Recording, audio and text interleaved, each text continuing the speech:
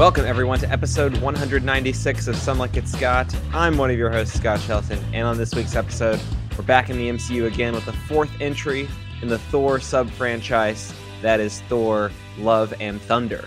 But before we get to that, with me, as always, I have my co-host, Scott Harvey. Scott, you're about to go on vacation. How are you doing? Great, obviously. Actually, this is my first recording for my new apartment as well. Yeah, true. You've moved since our last recording.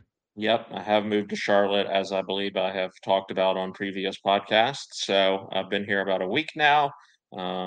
Happy to be here, getting acclimated to some of the movie theaters. I checked out the brand new indie theater. They built it just because I was coming, I Yeah, they think. built it for you. That's what I heard. Yeah, saw the 4K restoration of David Lynch's Lost Highway, which was awesome. Um, Also, checked out the closest AMC to me a couple of times now, and it was cool. I went to see this movie at a 1:20 p.m. Friday afternoon screening, which is something that I never get to do anymore, and probably never will do again after this week because I will be starting back in my new job. But that was nice to go see it with all the school kids who were out for the summer. To be fair, I guess you would have been seeing it with all the school kids who are out for the summer regardless. But here we are, nevertheless. Yeah, exciting times for you. I mean, it's been quite a summer for you so far. I mean, you've been on a bit of an extended vacation. You've been really rattling through the movies recently, for better or for worse. I did see someone online compare the movie we're talking about today to a movie that you did watch recently, which I think was if a straight person made Batman and Robin. I think that is what I saw someone describe this movie as online, which I thought was pretty funny. Yeah.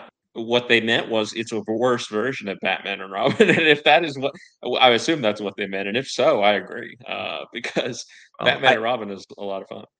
I think, I mean, the way I interpret it is that it's the same quality as Batman and Robin, and it's trying to be gay, but really it's straight. That's Well, yes, because Taika yeah, Waititi has made a lot of comments like, "This movie is yeah, very gay," and yeah. it only by Disney standards, which is to say they mention it more than once, I think, in the movie. There's more than a brief kiss, Yeah. like in Lightyear, maybe. I don't know. The Although, woke moralists are at it again, yeah, we'll see who cancels who. Yeah. Uh, that gif is the gift that keeps on giving, or the gift that Jordan keeps on Peterson giving. finally did something good. His one contribution to culture, I guess, Yeah. for better or for worse. But yeah, I mean, why not? Let's just go ahead and get into it. As previously mentioned, this week's review is Taika Waititi's second and most gay outing in the MCU after he helmed the third Thor movie, Thor Ragnarok. That is Thor Love and Thunder. The fourth Chris Hemsworth standalone film finds the Norse god of thunder cruising to the stars with the Guardians of the Galaxy. But after receiving a distress signal from fellow Asgardian Sif, he decides to part ways with Star-Lord et al. To rescue his former companion. He arrives at Sif's location to learn that a being called Gore, played by Christian Bale and nicknamed the God Butcher, is rampaging across worlds, killing every god he comes across. It's unclear what his motivations are, but he wields a powerful weapon called the Necro Sword, capable of felling even the most powerful deities.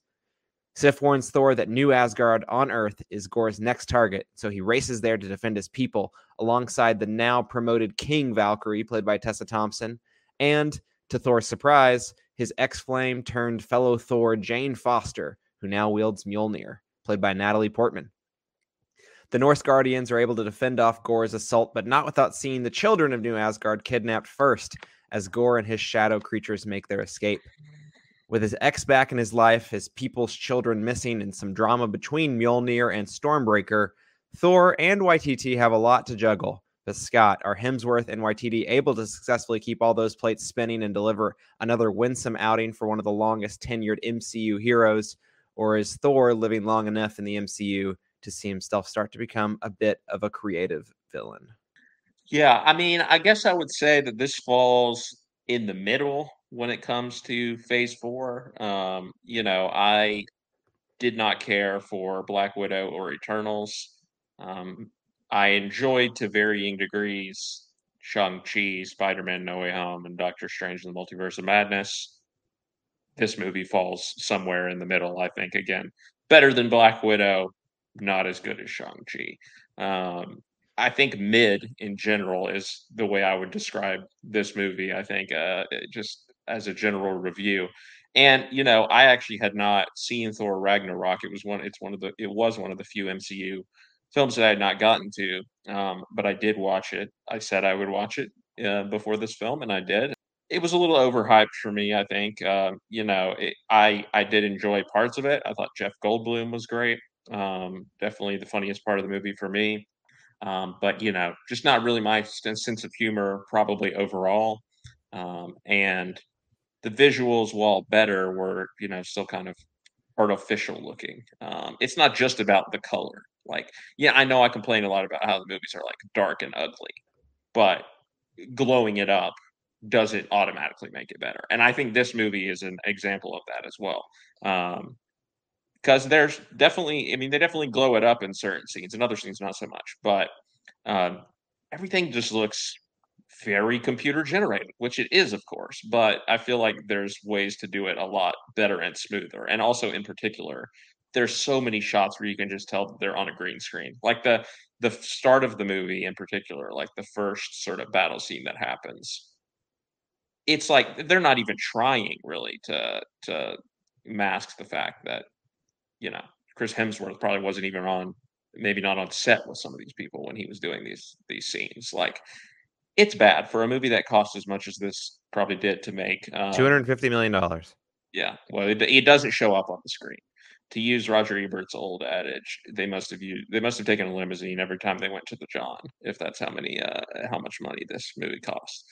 Um, Nothing new, of course, really for recent MCU films at least, but still disappointing to see again for somebody like Waititi, who I think would say he prides himself on, being more visually interesting than some of the other MCU directors, certainly, if not, most directors. He would say that at least. So that's a downside of the movie for sure. The humor is very hit or miss for me. I mean, I did laugh at some things. I think Korg is generally still pretty funny. Um, Taika Waititi's character, but other stuff, it comes off as childish. Like, and I felt the same way, honestly, about a lot of the Hulk gags in Thor Ragnarok. Like, um, I get absolutely zero enjoyment or humor out of hearing Mark Ruffalo talk in Hulk voice for like 20 minutes of the movie. Like, it's extremely annoying. And there's similar type bits here. I mean, one that got on my nerves was Thor talking to the axe repeatedly in the movie. Stormbreaker, the axe, you know, as if it was a real person, and not just a floating axe that is not anthropomorphized in any way. Which, It has a again, just soul, though, Scott. yeah, Stormbreaker has a soul. very sort of juvenile humor, just not for me. And I did not care really that much for Christian. I mean, a lot of people are praising Christian Bale and the villain. Like, I guess his performance is fine, but like, this is another. I mean, I felt the same way about Hela, about Kate Blanchett's character in Thor Ragnarok. Really a waste of a really top tier actor in this role. Um, they give him like 5 minutes of backstory at the beginning of the movie, and it's almost like Taika Waititi's like, "We did it. We solved the MCU's villain problem. We gave him a backstory," and just kind of gives up on it after that. So that was a disappointment too, because obviously seeing Christian Bale come in here was one of the big draws of the film, and wasn't interesting. Like, just didn't do anything for me. Boring motivation, boring character. Yeah. On the good side, I actually think that the central emotional undercurrent of the movie, which has to do with Thor's relationship with Jane, with Natalie Portman, works pretty well. Um, I bought in pretty early on. I really like the montage set to ABBA where Korg kind of tells about, their past relationship and whatnot. I thought that was fun. And we see all these scenes of them, together when they were dating or whatever. I think they set it up really well. Um, and I liked, the tension of what we learned about Jane. I don't know if I'll spoil it yet, but what we learned about Jane, what that sort of the perspective that gives Thor on his life and their relationship and everything. I thought it worked, and I thought that, one thing that I am often critical of in MCU films is that they will not let emotional moments sit. They always have to punctuate it with a joke. I actually think there are a couple times here when, weirdly enough, Taika Waititi, of all directors, does let those emotional scenes, sit, and it works. There's one a particular when they're on the ship, and they're headed towards, I guess it's after they've left the omnipotent city, and they're going to find Christian Bale's character. Um, that I thought was a really good scene, like actually kind of touching. And I like how it ends up. Like I thought that they carried that through really well, and I was surprised because so much else of the movie didn't work for me that I thought that the um, that central emotional undercurrent, which is really sort of, again, the heartbeat of the film, what's really driving the film forward. I thought it worked. I thought Natalie Portman did a nice job. I thought Chris Hemsworth did a nice job. I never have had a problem with him in this character. I think he's fun. Um, and that really is the saving grace of the movie for me. Like I thought they did a surprisingly good job of handling all of that. So yeah, a mixed bag. I guess I would say I trend more negative. But again, I think what's good is good. There are some laughs. The relationship stuff really works, I think, between Thor and Jane, and it's not boring. Like the worst MCU movies to me, like Eternals or Captain Marvel or something like that, are really boring movies. This movie wasn't boring. It's less than 2 hours. Um, Generally, it keeps you engaged, even when the visuals and the action is are kind of uninspiring. Um, So I didn't have an awful time with it, but it's just, I think it's still probably going to be a pretty forgettable movie. And like I said, mid seems like the right word to describe it. Yeah, I definitely agree that it's a pretty heavy mixed bag for me. I was a fan of most of the performances.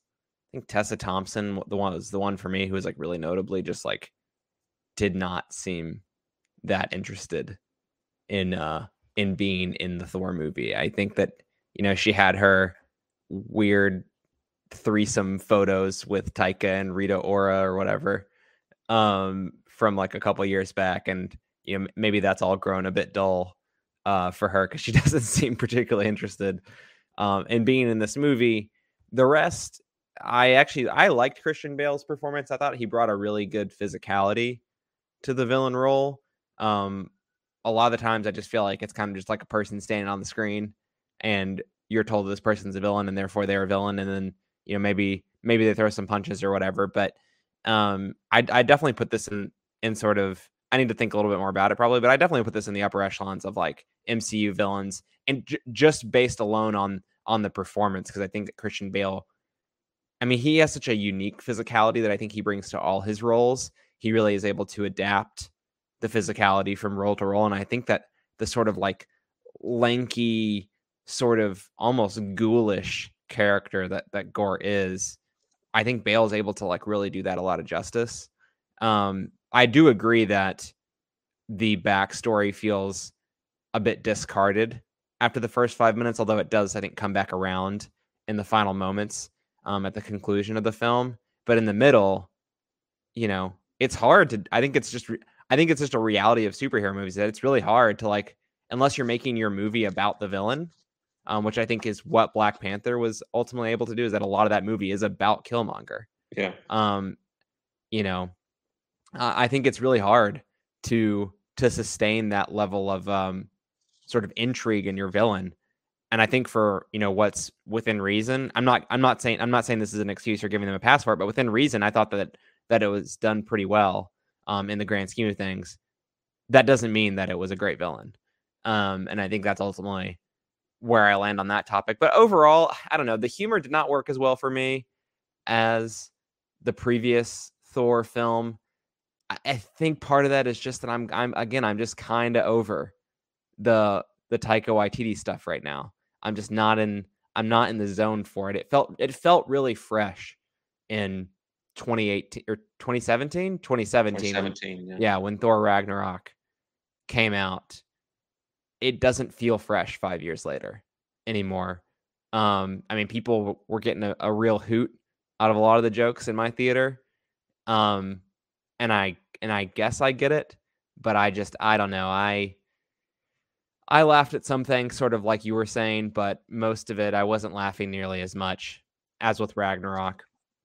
But I also agree with what you were saying, is that in spite of that, like I do think that there are other parts of the film, even more than the Christian Bale stuff that I was just talking about, that also work. I do think that, we were talking about Chris Hemsworth just a couple weeks ago on the podcast.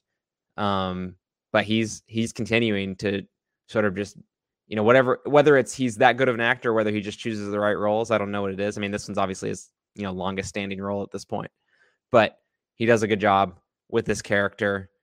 The whole stuff with the Guardians at the beginning, God, that's just tiresome. Just tiresome so stuff. Perfunctory, yeah. Yeah.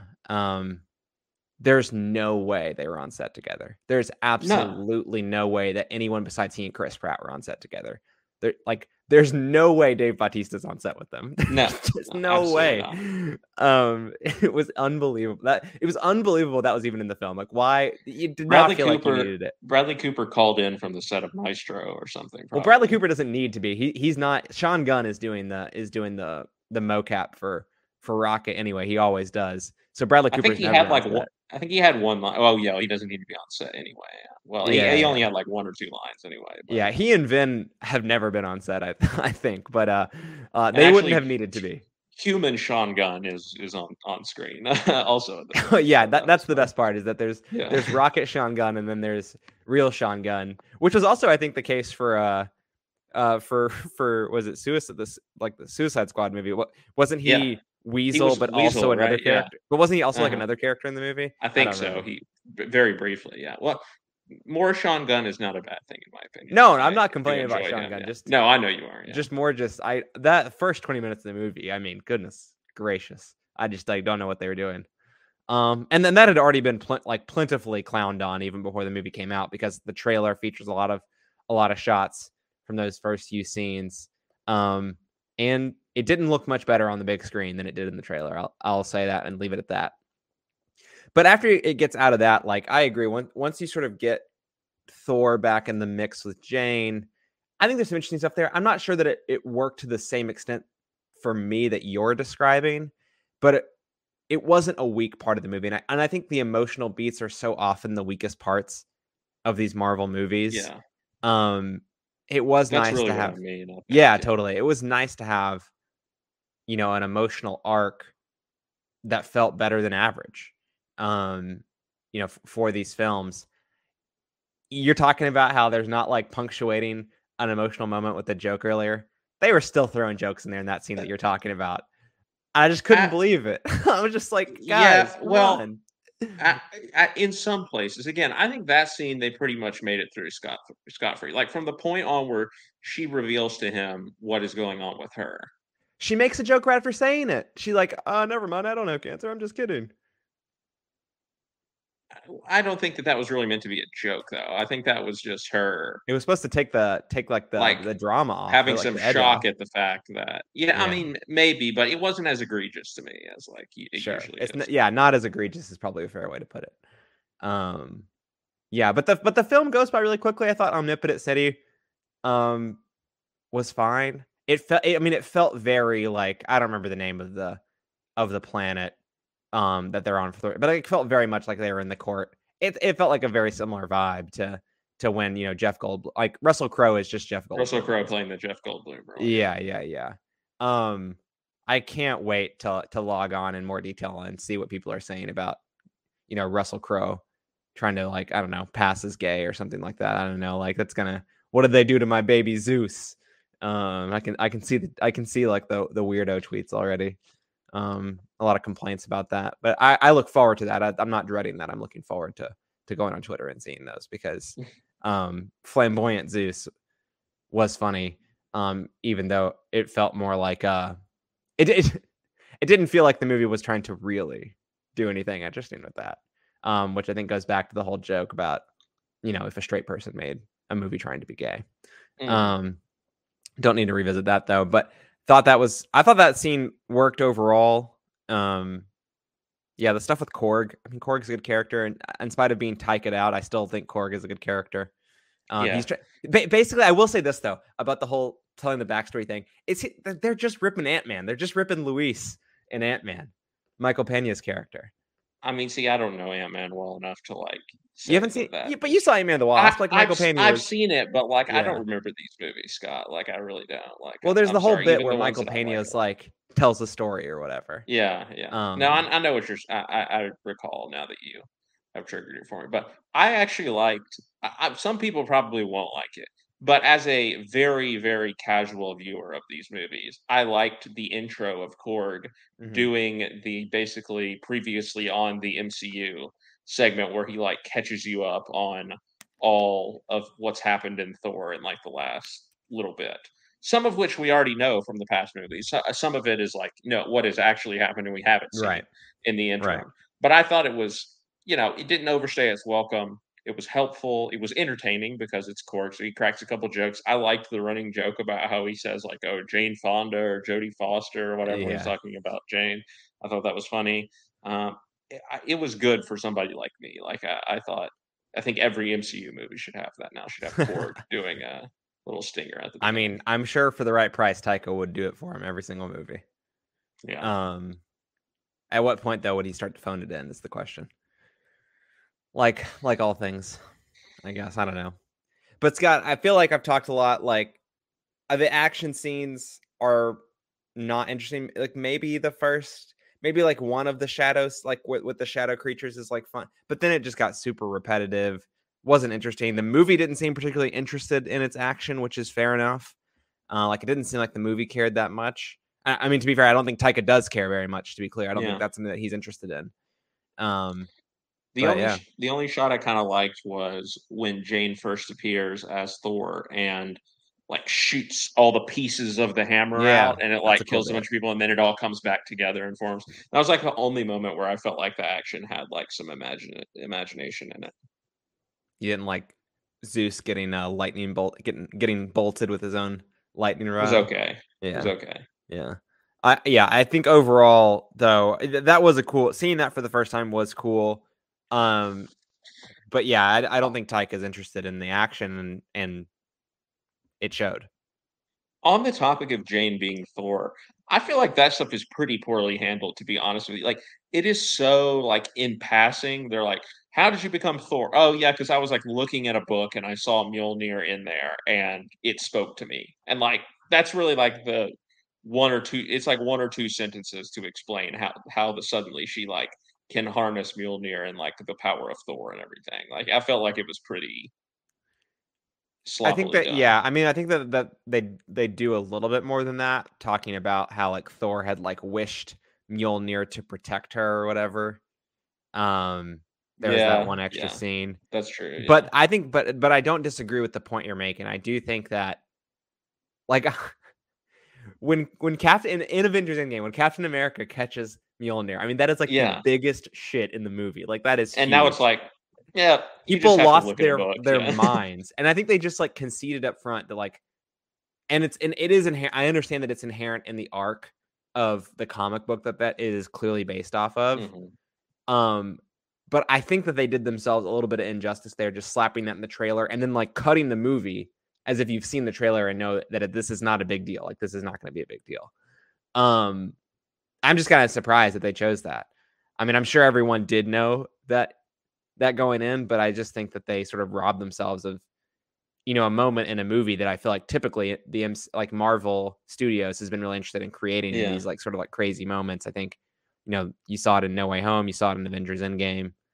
The sort of fan service elements that actually like work, right? Like giving a reason to like actually, properly cheer for something that's actually exciting in a movie theater, unlike, cheering when the fucking Marvel Studios logo hits on the screen.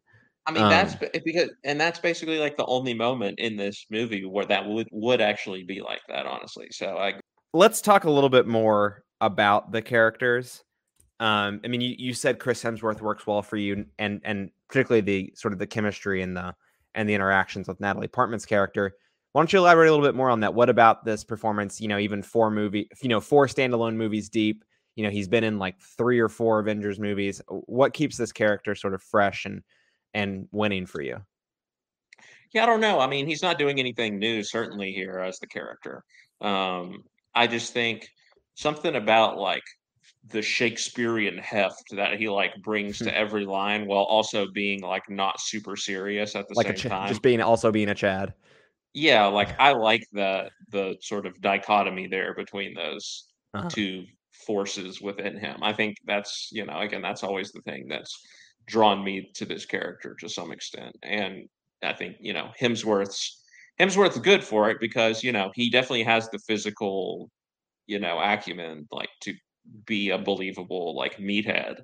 But Uh-huh. also I think he's a more skilled actor and can bring that extra layer of knowingness to what he's doing that I think makes the character pretty well run. I mean, I feel like it took maybe a little bit of time for them to really perfect this character. Like, I don't actually hate the first Thor movie. I know some people do, but I think it's fine.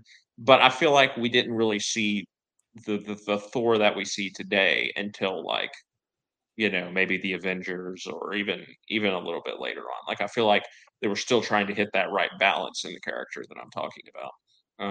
I mean, I'd argue you don't really see the Thor that you see today until Thor Ragnarok, but Yeah, that's maybe true. I mean, I think a lot of that is just the MCU kind of figuring out what its identity was going to be, yeah. and now obviously they have such a pretty rigid formula that they're not trying to rock the boat with anything that has worked before in the past. And And I think obviously, this yeah. version of Thor was very popular. Thor Ragnarok was very popular. So Yeah, I think that you see that in the sort of it's like you see that the sort of machinations of like, the Marvel Disney machine work for better and for worse. I think with another Thor movie, letting Hemsworth and YTT come. I mean, obviously Hemsworth's going to come back. YTT comes back. They both do their things. You know, if you liked Ragnarok, you're probably, to varying degrees, you're gonna also like this movie maybe a little bit less, maybe a little bit more. I don't know. Like your mileage is probably gonna vary, but like you're gonna get the same vibe from the movie, and I think that works overall.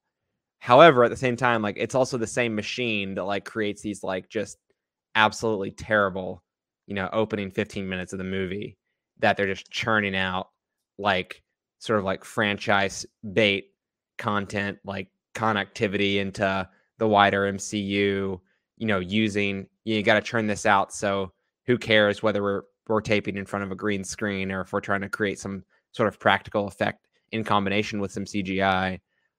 I think it's like you see both sides of the sword almost in this, and one of the positive things is Chris Hemsworth, but you also have to sort of like put up with the negative of that sort of beast as well. yeah, I'm sorry, but people who are like, I don't know, Multiverse of Madness is just okay for me, but this is great, like a return to form. I'm Yeah. just like, this is why we can't have nice things right here. Truly. Yeah, I've been reading the paper recently, and it's funny that everyone is saying that this is the reason we can't have nice things. There's nothing else going on in the world why we can't have nice things right now. But Yeah. it's actually the MCU, especially MCU fans on Twitter is the reason we can't have nice things. But yeah, I like Hemsworth. Portman, I mean, I was sort of surprised that she would come back. I mean, I know she was a bit sour, I think, about being left out of um, Ragnarok after she sort of really wasn't pleased with the characterization, I think, in the Dark World, but then with the sort of the revamp, not being asked to come back at all, I think rankled her a little bit. But that bridge can be mended for the right amount of money. I assume that it was significant to get her to come back to make good on that. But she's good. I still not like 100% sure why she came back. I mean, I know why, but like, I don't know, man. Like, it doesn't really seem like it matters that much. It does work well overall for the film, probably, and I like the performance, but I also just like kind of don't really get it. And then this is kind of how I feel about this. A lot of the characters and stories, like, I mean, I understand why all the other characters, I guess, are there, but like, what are we really doing here? Like, what is the real point of like a lot of these things? Like, what is Thor See, doing? You'll see that doesn't bother me. Like again, I am more of a fan of, and I felt the same way about Ragnarok. Is like I actually liked that Ragnarok didn't really have that much connection to like the MCU as a whole or whatever. Sure, you get Loki in there, you get Hulk in there, but like it's a standalone movie, it kind of. And I feel like this movie Maybe. is pretty similar to that because obviously I don't care that much about the MCU as a whole anymore. I mean, I kind of did pre Endgame, but now I'm like, just show me some good Yeah, sorry. movies. I don't really mean in connection to the MCU as a whole. It's like I don't know what like where the character is going. Like ultimately, Oh, okay. Ragnarok works really well for me because it feels like a third or arguably fourth movie where the like relationship between Thor and Loki is being explored. Some of it might be a retrod in some departments there, but like ultimately, like the resolution of the movie, I think in terms of character development for Thor brings you to a place where you're sort of at peace with the relationship that he has with Loki. I mean, he does die, whatever that means in the MCU. At the beginning of Infinity War, shortly after the events of Ragnarok. So that is your conclusion to some extent. But with this, it's just like, I mean, I don't really understand what the point is. Like, I, Jane's dead. well, what I would say is, it seems like He has a maybe kid. they're set. Well, that's what I was gonna say. They're setting him up to have maybe his last hurrah, right? Like Thor's been around for a while. I feel like at some point we're gonna see the end of this character. Maybe this is the beginning of that. Of we're introducing now that he has a daughter, right? It's basically Christian Bale's daughter, but like he, But it um, is Chris Hemsworth's daughter, though, which is the yeah, funniest part. adopts Uh, her. yeah. But No, it's literally his daughter, oh, though. The the actress is like actress literally is his his daughter? Oh, I daughter. didn't see, Yeah, I yeah, didn't yeah. realize that. But, Yeah, yeah. she wasn't great, if I'm being honest. But, I anyway, mean, they're she's like setting it up. 5. Like, there's no Yeah, good yeah. fight. Yeah. They're setting it up for this character to take the mantle of Thor, is what I would imagine in the future, for the daughter to take the mantle and, Hmm. be the next Thor. That's, I mean, that's like 20 years. She's not pure going to be old pure enough, but yeah. speculation. But I Yeah. mean, maybe they don't use the same actress. Like, maybe we jump forward a little bit and, Millie we Bobby get Brown. Millie Bobby Brown. Yeah, exactly. Yeah. Um, but yeah, so that's how I see it, and that's kind of for Jaina at least. Talking about you mentioned like she was a little upset that she didn't get asked to come back. Natalie Portman. I see it as they gave her a nice send off in this movie, right? Like they, brought her back. They get to rekindle their relationship. They get to have a nice little final moment together. And then in the post credit scene, we see that she goes to Valhalla with Heimdall, and she died as a hero, basically. And she Yeah. gets to live happily ever after. So Oh, it's you not like, again, it doesn't have a lot of long term significance, I guess, ultimately.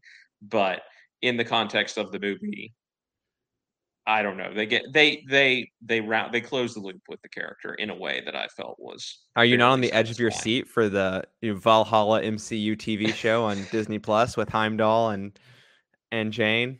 I mean, I wouldn't put it out of the question. That's the other thing I will say. I like that she died because, to your point, I mean, of course, we don't know that she's actually dead. We don't know what's going to happen in I the mean, we know future. she's dead, but we However, don't know if she's dead. yeah, yeah, yeah. Yeah. Multiple times in this movie, they like Valkyrie should have died. Korg, you think Oh my dies, god. right? But it's like, oh no, they find his face and he's like, Valkyrie gets like stabbed. Her last action in the movie is she gets like stabbed right through the chest by Christian Bale's character. And it's like, oh, shoot, she's gone. And then there's like one line like, oh, she's in the hospital and she's recovering. And then you just never see her again for the rest of the I'm She like, gets like the this last scene in the doesn't movie where she's training the kids or whatever. that's And true, yeah, yeah. yeah. She dramatically lowers the stakes for like all fight scenes when the actual likelihood of anyone significant dying is so low. So I like that we get a little bit of righting the ship by like Jane has cancer. You're not going to be able to beat cancer even in the MCU, that we know Wow, of yet. pessimistic approach. No one can beat I mean, cancer. sorry, but I think more she people has have beat stage four or cancer than whatever. have beat Gore the Necro Sword.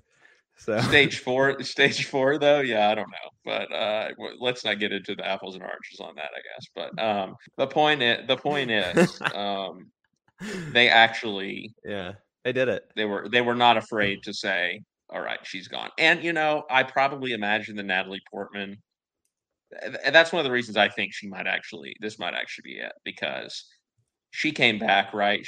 And I feel like somebody of her caliber, of her age at this point, is probably like, I'm coming back.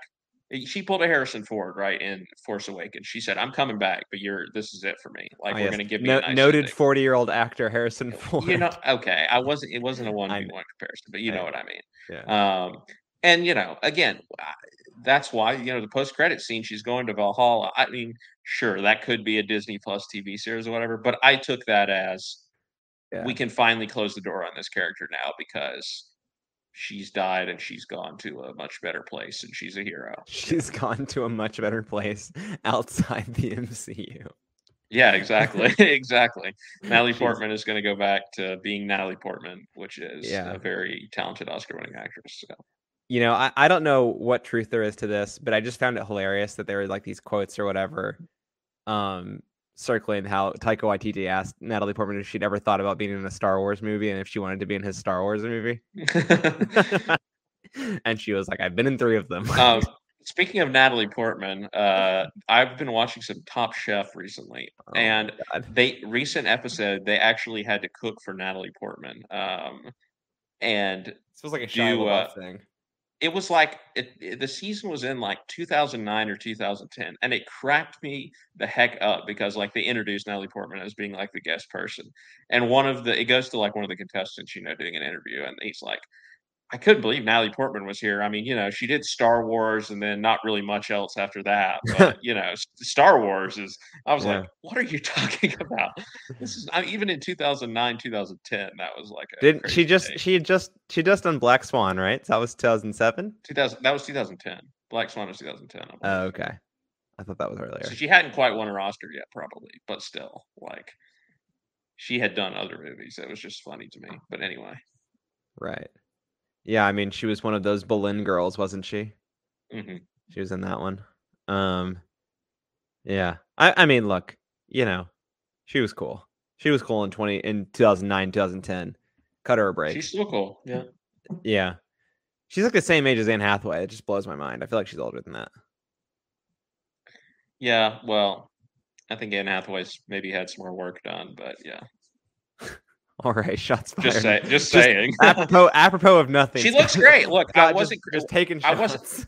I wasn't being critical. She looks great now. I'm just saying that might be why you think that there's a bit more of an age difference there because. Well, I just think that I think of Natalie Portman being in movies from the early 2000s, and I know it's not necessarily true, but I don't think of Anne Hathaway as being as making movies in the early 2000s. I think that's the thing. I know that she did, but. I mean, yeah, that's just Natalie Portman started younger. I mean, she was in Leon the Professional and Heat and all these movies in the 90s. So, but that's the point. Like, I thought, like, that's why I think she's. Yeah, sure. Yeah. I think of her as older, but really she's 40. So, good for her. If only we could all be 40. What'd you say? I said, I'm a man. I'm 40. I did my Mike Gundy impersonation. Got it. That one went over my head. Apologies to all. Christian Bale, Scott, hate some, since apparently you thought he was trash. I know that's not what you said. But yeah, talk more about Gore the God Butcher. Yeah, I mean, it's just, I don't know. You're probably right that I'm just not really going to get on board with one of these villains unless they structure a lot of the movie around them.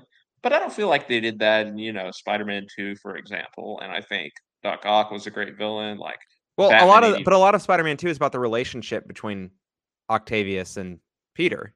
No? Yeah, no, that is true. That is fair. I guess to your point though, like it's not like very many of the recent villains in the MCU have a personal connection to the hero that's fighting them in the movies, which allows it to be more front and center. And Black Panther, it's they don't know each other before the movie starts, but they're related. All those early, shouldn't say all those, a lot of the early MCU movies probably have a better chance of having better villains because there's actual personal relationships between the characters. I mean, Winter Soldier, it's Bucky, is like Obadiah Stane. Sure. I mean, I was thinking about that one. I don't know if he's one of the better villains in the MCU, but Tony does have a relationship with him. Winter Soldier with Bucky and et cetera, et cetera. But yeah, it is an issue. Can we just say mad respect to Jeff Bridges cashing in his MCU card on the first movie and then just piecing out? I mean, the very MC first. he didn't even know the MCU was going to be a thing at that point. I'm sure he's Probably kicking not, but himself. they did have the post-credit scene in Iron Man 1, so I Yeah, I will don't say think they that. came to Jeff Bridges to be like, "Bro, you could be Yeah. the first." But anyway, shout out to Jeff Bridges. He went on and like won an Oscar after that. So, That's um, true. And now he's in The Old Man. yeah. What were we talking about? Oh yeah, Christian Bale. Yeah, I don't know. It was just boring to me. Like it kind of was. Like I Mhm. don't find the design of the character interesting. Like I don't find his backstory, which is like his motivation is basically like atheism, right? Like I want all gods to die because this, I asked my gods for help in this time of suffering and they didn't help me.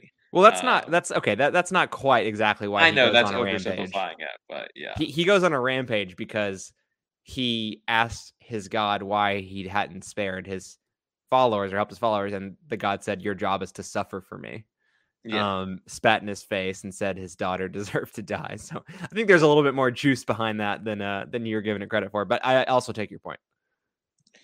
Yeah, I mean, again, they like my main problem was they just like they kind of get it out of the way early, and then Sure. you know he just becomes a generic villain.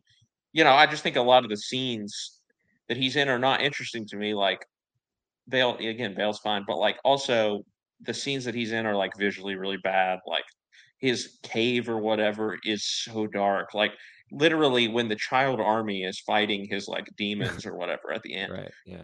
there are some shots where it looks like they are just fighting like blobs. You cannot even make out like what they are supposed to be fighting or doing or anything.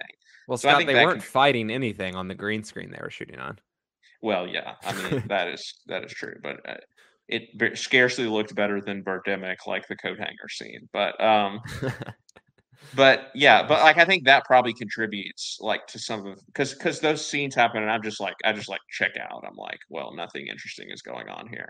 And then there's a couple Christian Bale moments, but he's just like very serious, which like is fine, but it just feels a little weird in this movie, like in Thor: Love and Thunder, in a Taika Waititi film, to have a villain who is just so like super serious and not. I mean, like the people said that you mentioned the Batman and Robin thing.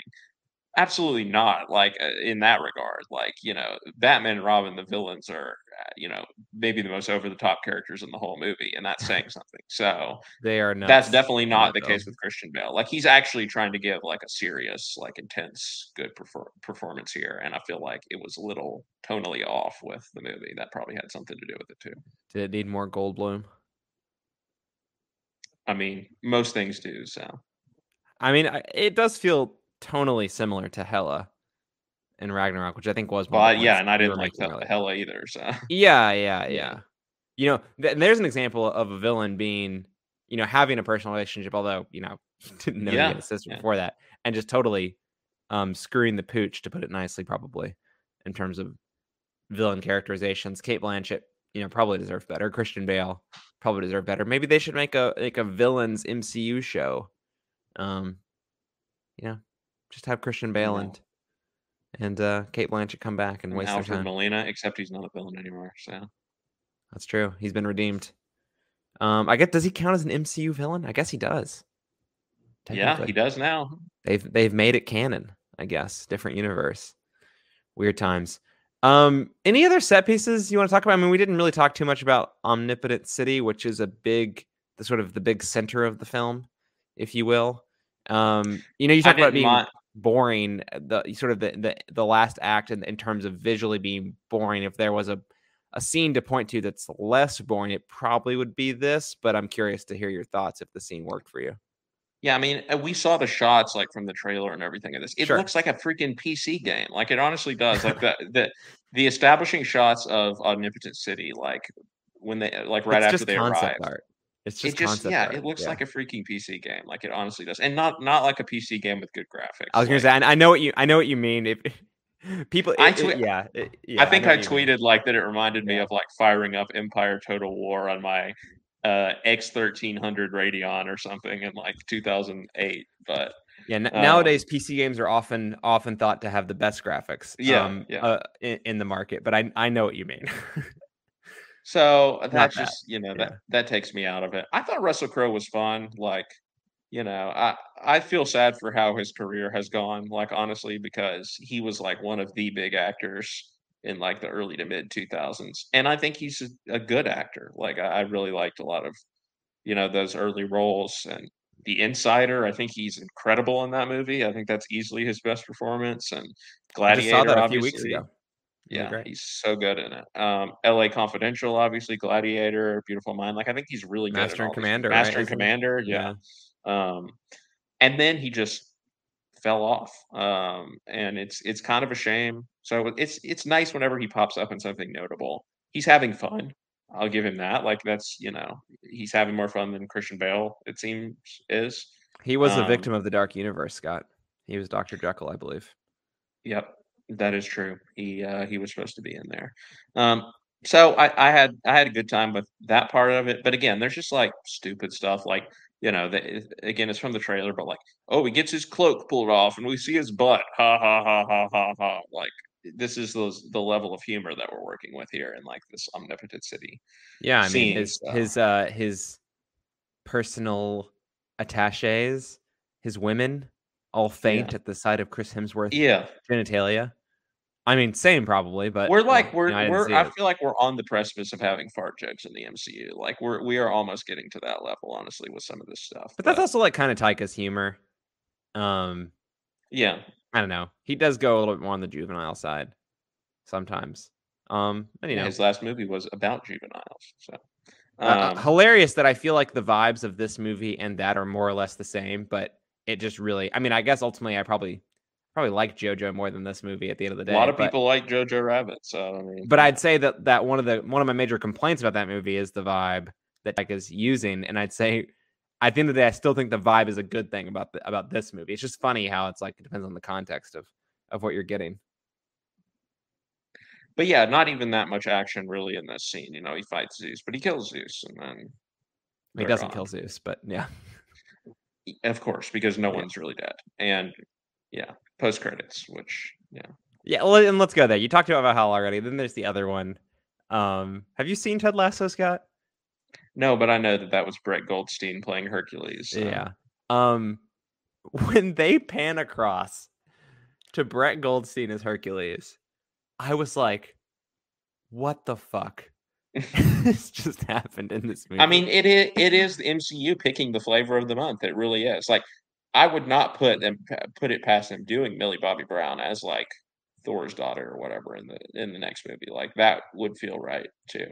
Well, she's also like that would be a great choice because she's a great actress. But like, Because yes, she is actually yeah, good. Yeah. Brett Goldstein, what is he doing I playing mean, he's won an Hercules? Emmy.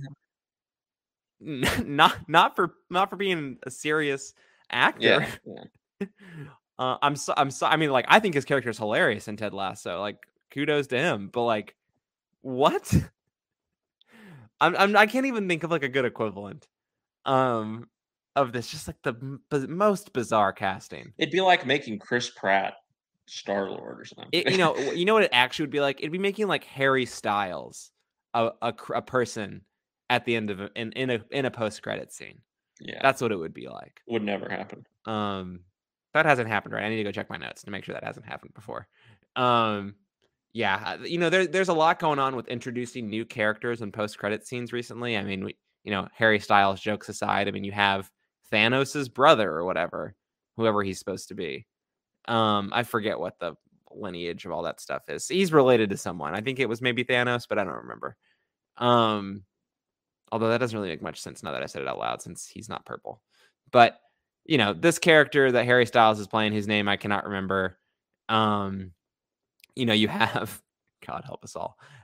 You have Brett Goldstein as Hercules. You also have Charlize Theron's character at the end of I guess that was Doctor Strange, right? Introducing a lot of new characters. I don't know when these characters We're gonna have Mahershala Ali. We know as Blade. I mean, yeah, I guess we might be having yeah. the who knows whether the whole you know, John Krasinski thing is going to pan out or not. Like, But I'm talking about in post credit scenes. Yeah, John Krasinski, yeah, sure. yeah. But just using your post credit scene like cachet to introduce characters that you're not going to see for like years. Like, are we going to see Like, is he going to be in like the Guardians movie? Since Thor is apparently supposed to be in the Guardians movie, maybe. At least he was once upon a time. I don't know if he is anymore. Because I know originally Guardians was going to come out before Love and Thunder, and now it's not. So I don't really know I if that's don't changing know, and I stuff. don't care, frankly.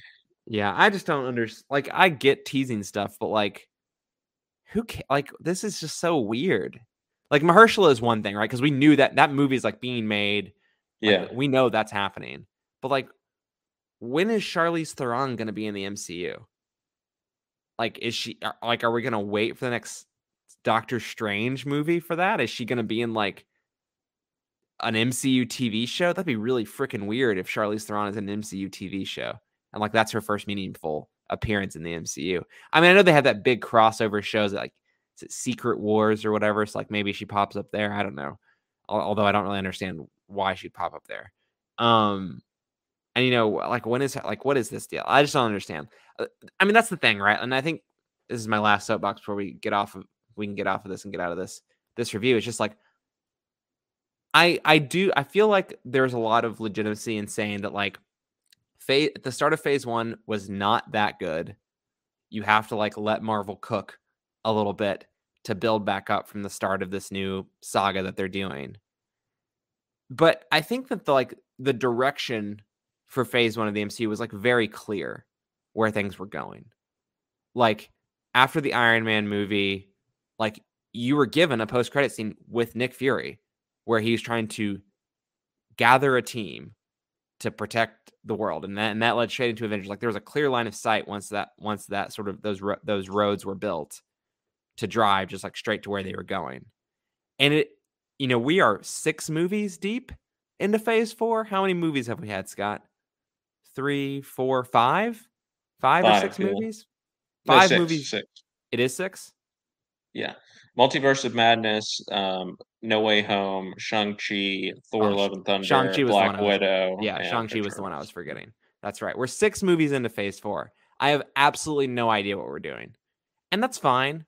But like, when you're 6 movies deep and you've had like 5 TV shows now and you have no idea what's going on, this is where I'm at right now. Like, I just don't know what the point is. And maybe the point is just to like make movies and make money. I don't know. Like, maybe that's the point. Yeah. But like, it always felt like the MCU and the Infinity Saga had a point.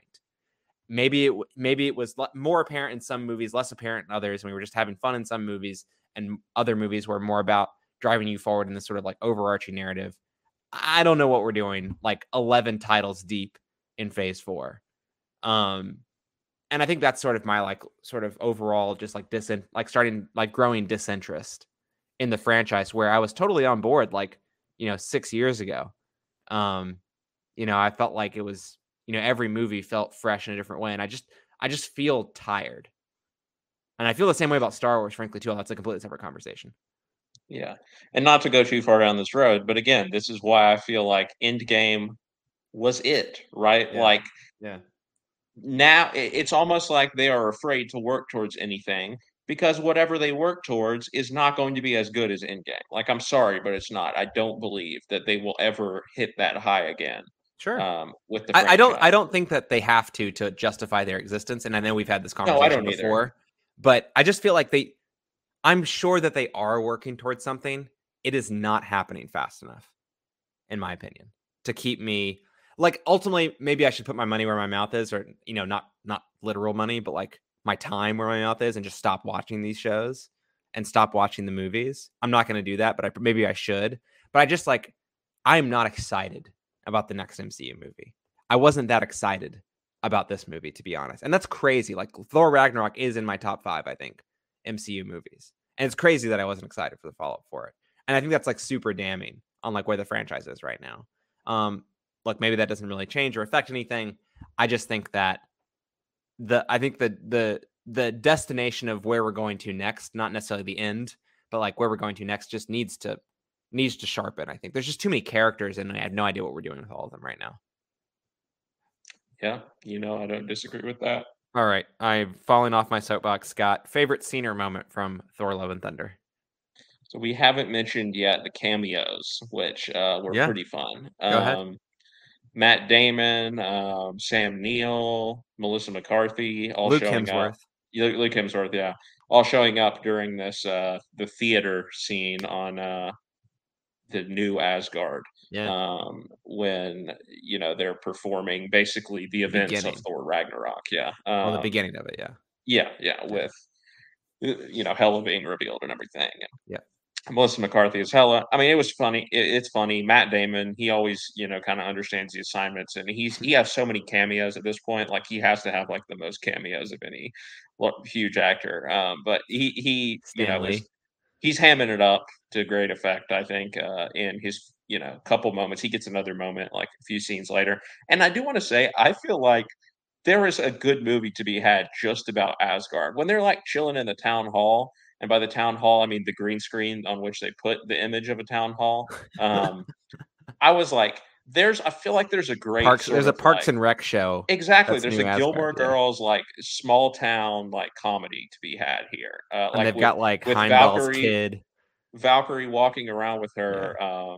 her Phantom of the Opera T-shirt on as like the de facto mayor of this town. Like He's it king. would be, it'd be fun, but of course no, they have to ruin it and be like, oh, we're out of here. She's still there at the end. They could still make the TV show. The Guns N' Roses soundtrack I did not enjoy, by the way. Like it just feels so obvious. Like those songs have just been needle dropped to death. Like Oh yeah. Taika Waititi probably went to like one football game and was like, "Oh, welcome to the jungle, man! This song would go so hard in one of my movies." Sweet child of Like, mine. Credit scene. Here we go. yeah, I'm sorry, but like I love needle drops, and like nothing gets me hyped like a good needle drop, like going into an action scene. And I was just rolling my eyes like at how obvious they were. Like I said, now the ABBA one, like I said, I did like that they went for the ABBA song for Our Last Summer during that little montage. But other than that, Yeah, speaking of cameos, Jeff Goldblum, Peter Dinklage, and Lena Headey were all supposed to appear in this film, but their scenes apparently were cut from the movie. Would you have preferred more cameos, Scott? yes. Okay. I mean, Lena Headey would have been a new character. I don't think she's been in the MCU, right? But Goldblum obviously would be, and I Dinklage would can't be. keep track at this point. Yeah. Well, yeah, Goldblum and Dinklage would have been reprising their previous Yeah, roles, of but course. I don't think Lena Headey's been in the MCU yet. I could be wrong. I don't know. Yeah, Scott. I too, I do like I did like the second scene where they're like, do we immediately start, creating this for the stage like after Yeah. the town hall? I thought that was really funny. I do want to say real quick because I feel like I didn't come back around to it.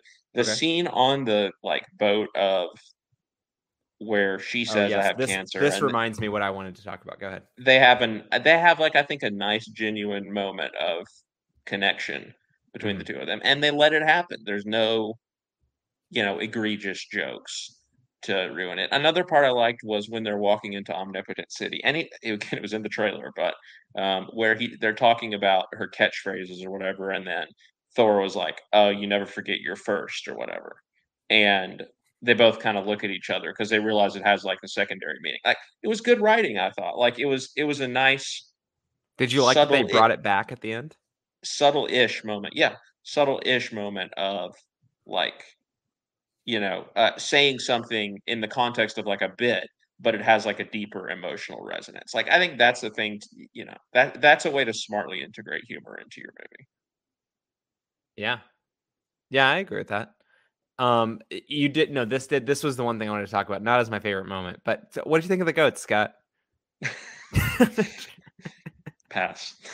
Yeah, that's what I thought you would say. I will say one funny moment with the goats because I can't even think of my favorite scene or moment right now. But one of the things that I They did just appreciate yeeted into the planet. that is exactly what I was about to say.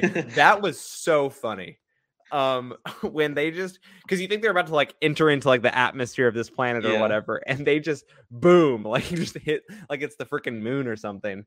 Well, that is kind of what it looks like at the end of the day. But that was so funny when they just run straight into the planet. That did actually make me laugh. Oh my god, those goats are so goddamn annoying. I could not. We were 2 or 3 times in when they were like bleeding or whatever, and I was like, I'm gonna kill myself in this It's film. awful, yeah. Gonna end it all right here. All right, Scott, out of 10, what are you giving Thor, Love, and Thunder?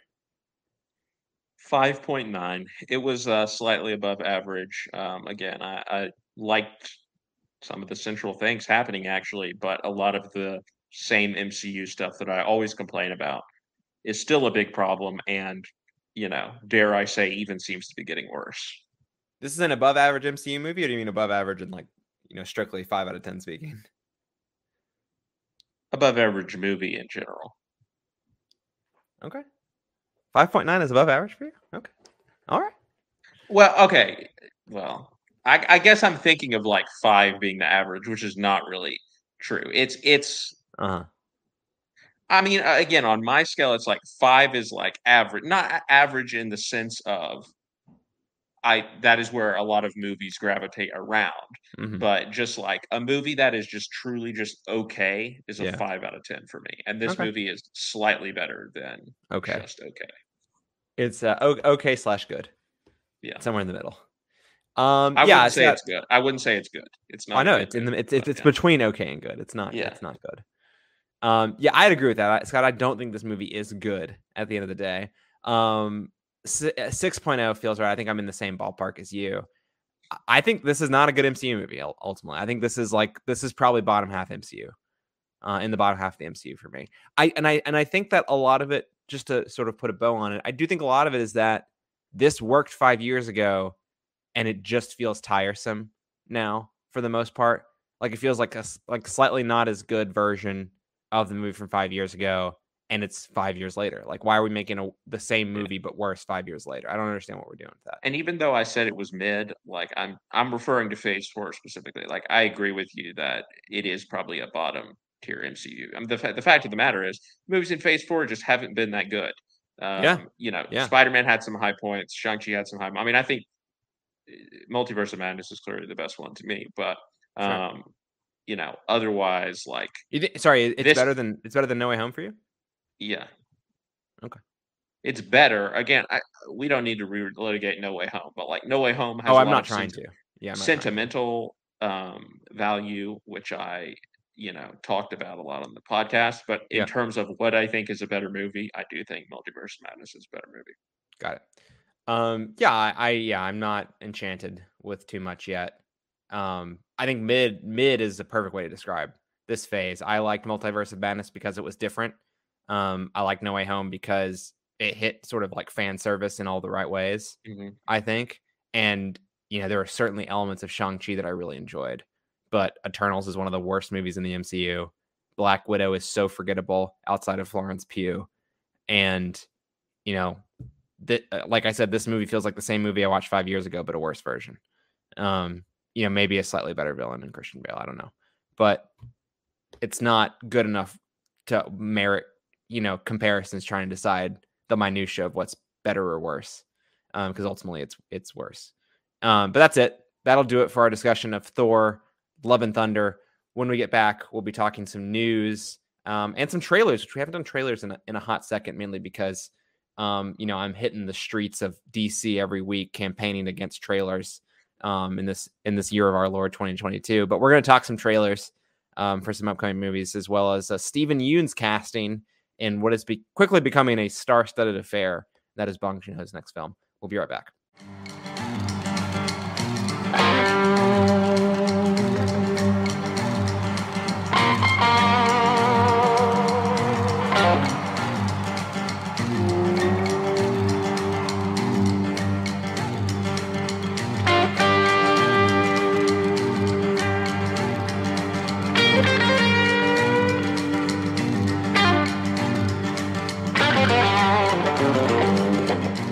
All right, welcome back for part 2 of today's episode of Some Like It Scott. During the break, Scott, we were talking about our Lord and Savior James Cameron and how he is just taking dunks on people who talk about movies being too long when they binge watch 7 hours of Stranger Things episodes in a row. And so we're going to manifest that energy in part 2 by making a really short part 2. So that made absolutely no sense as a transition whatsoever. But we're going to go ahead and go right into part 2. First up, the news story that I wanted to mention: Steven Yeun has been cast alongside everyone, I think, now that I'm checking my notes.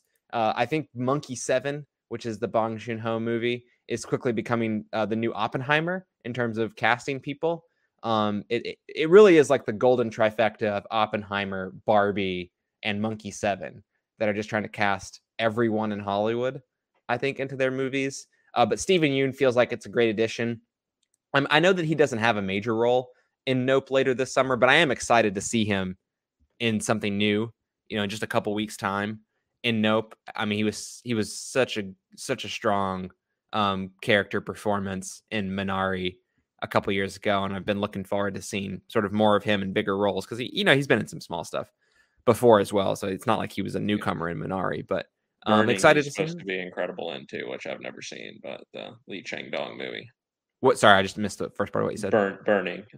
Yeah, that has been on my list of things to watch for a while, and I feel like it's the right time of year for me to watch that. So I feel like I might watch that soon, especially with I think a lot of um Korean, Japanese movies. I feel like on the festival circuit later this year. I mean, already at Cannes coming out later this year. I feel like I might get in the mindset of that. So I definitely see that on the radar. I'm excited to see him in the movie. I have no idea how significant the role will be because, like I mentioned, the movie's pretty cast up already. We know, I think it's Robert Pattinson is the person who's going to be playing the lead in the film, and it has several, a handful of other people already cast in it. So unclear how big the role will be, but exciting to see the two working together. Yeah, I mean, of course, Bong Joon-ho's next project after Parasite was always going to have a lot of, attention swirling around it. So it's not surprising to see him working with this type of cast. Mark Ruffalo, Toni Collette, also in the movie. It's not surprising to see that. Obviously, he's worked with big names before. He worked with Chris Evans on Snowpiercer, so he knows how to work with movie stars. So that's great. Obviously, I was going to be excited for the movie no matter what. I will say though that I think some of the fun of Parasite was getting to see a bunch of actors that you might not have necessarily seen Sure. before. Maybe with the exception of Song Kang Ho, right? Because he is in most of Bong's movies. But yeah, like so I hope that maybe Bong will still give a prominent role or two to like if not a notable Korean actor, then like someone under the radar, right? That because I think and he they've was worked able. together. I mean, he was in Okja, things like that. So it's not like they Right, haven't yeah. worked together before. Well, yeah, I guess he is giving Stephen Yeun. That's what the whole story's about, and that's an Asian actor, right? But I mean somebody who's a little more undiscovered, Oh, I see what like you're saying. in Okay, Parasite, yeah. gotcha. So Yeah, yeah, because he was able to raise the profile of a lot of those people. I mean, mainly Song Kang Ho, but I mean, Scott, some could of you them. even name anyone else in that movie besides Song Kang Ho right now? Yeah, what's the name? Park So Down. She's the one who plays Okay, good job. Jessica. There you go. Also, Um, Scott, I've been calling this movie Monkey 7. It's Mickey 7, not Mickey Monkey Seven. 7. Yeah, yeah. Yeah, we'll just say it I was a thought maybe you mispronunciation. misspoke or something, but No, yeah. I did misspeak. It is true.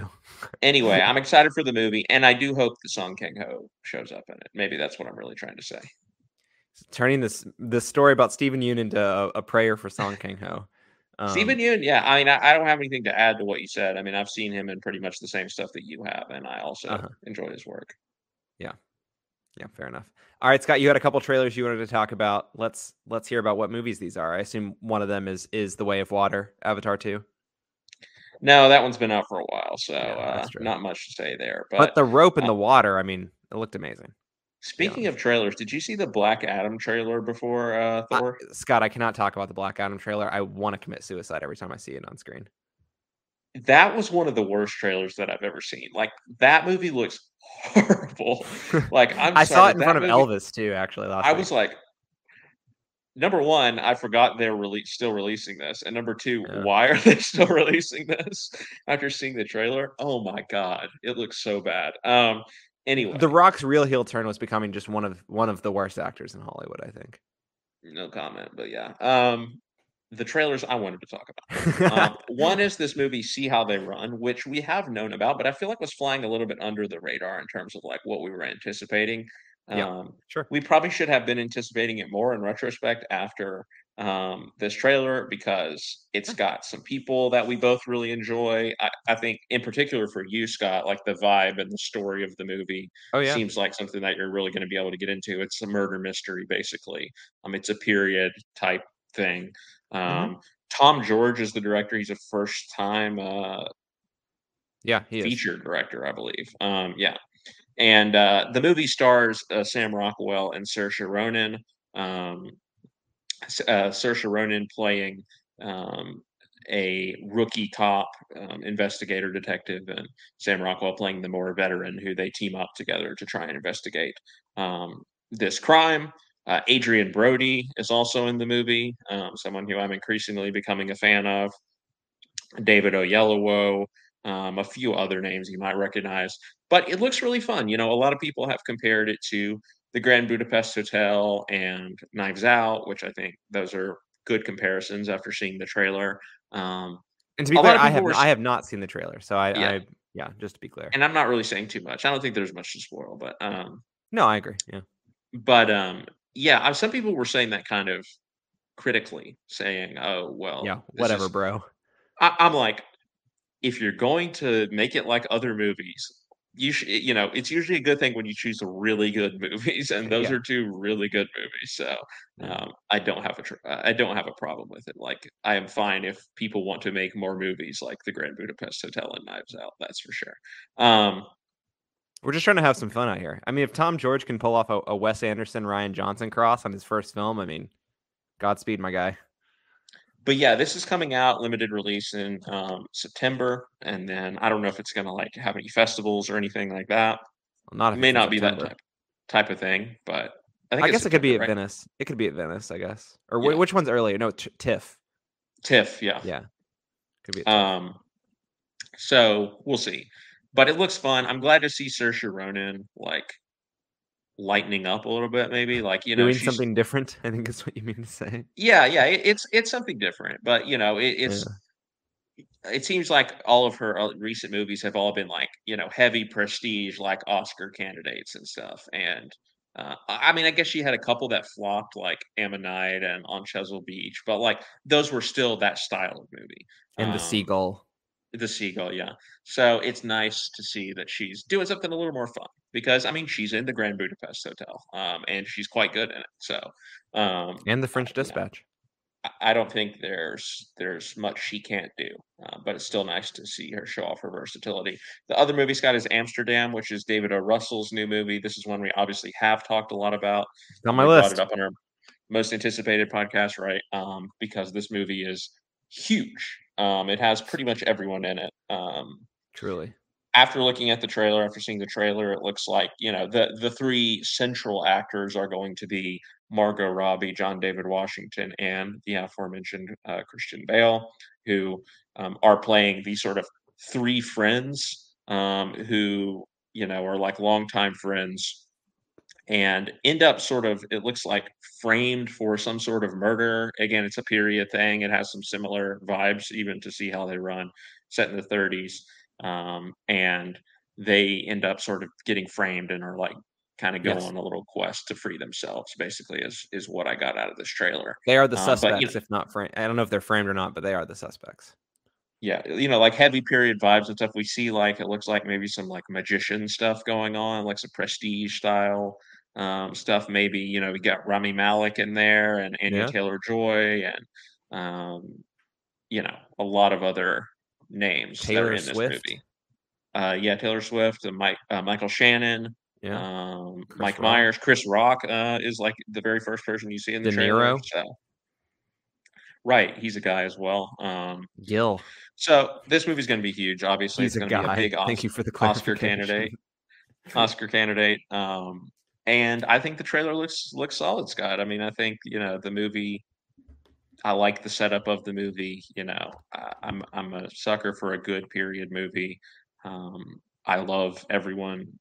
Well, I love all of the actors who were involved in this movie. Let me correct that before I say I love everyone who was involved in this movie, because that's not true. But Scott Harvey is on the record. not Rami Rami Malek, Malek not is Rami he's a Malek. huge fan Before of you Rami beat me Malek. there, before you say that, except Yeah. for him, Yeah. I love everyone who's in here. I mean, a lot of my favorites. So, looking forward to this one, Scott. This is one I have seen the trailer to. I could not just go and watch the show because I feel like we just knew nothing about the film.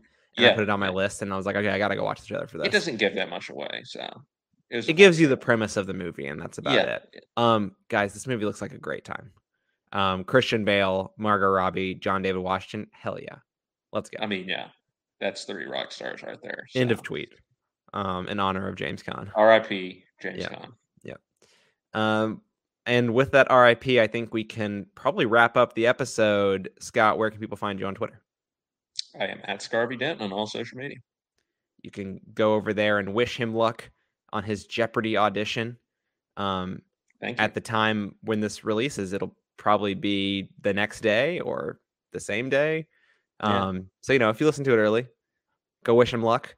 You can find me at @shelton2013 on Twitter, Letterboxd, and Serialized. I'm watching TV again, guys.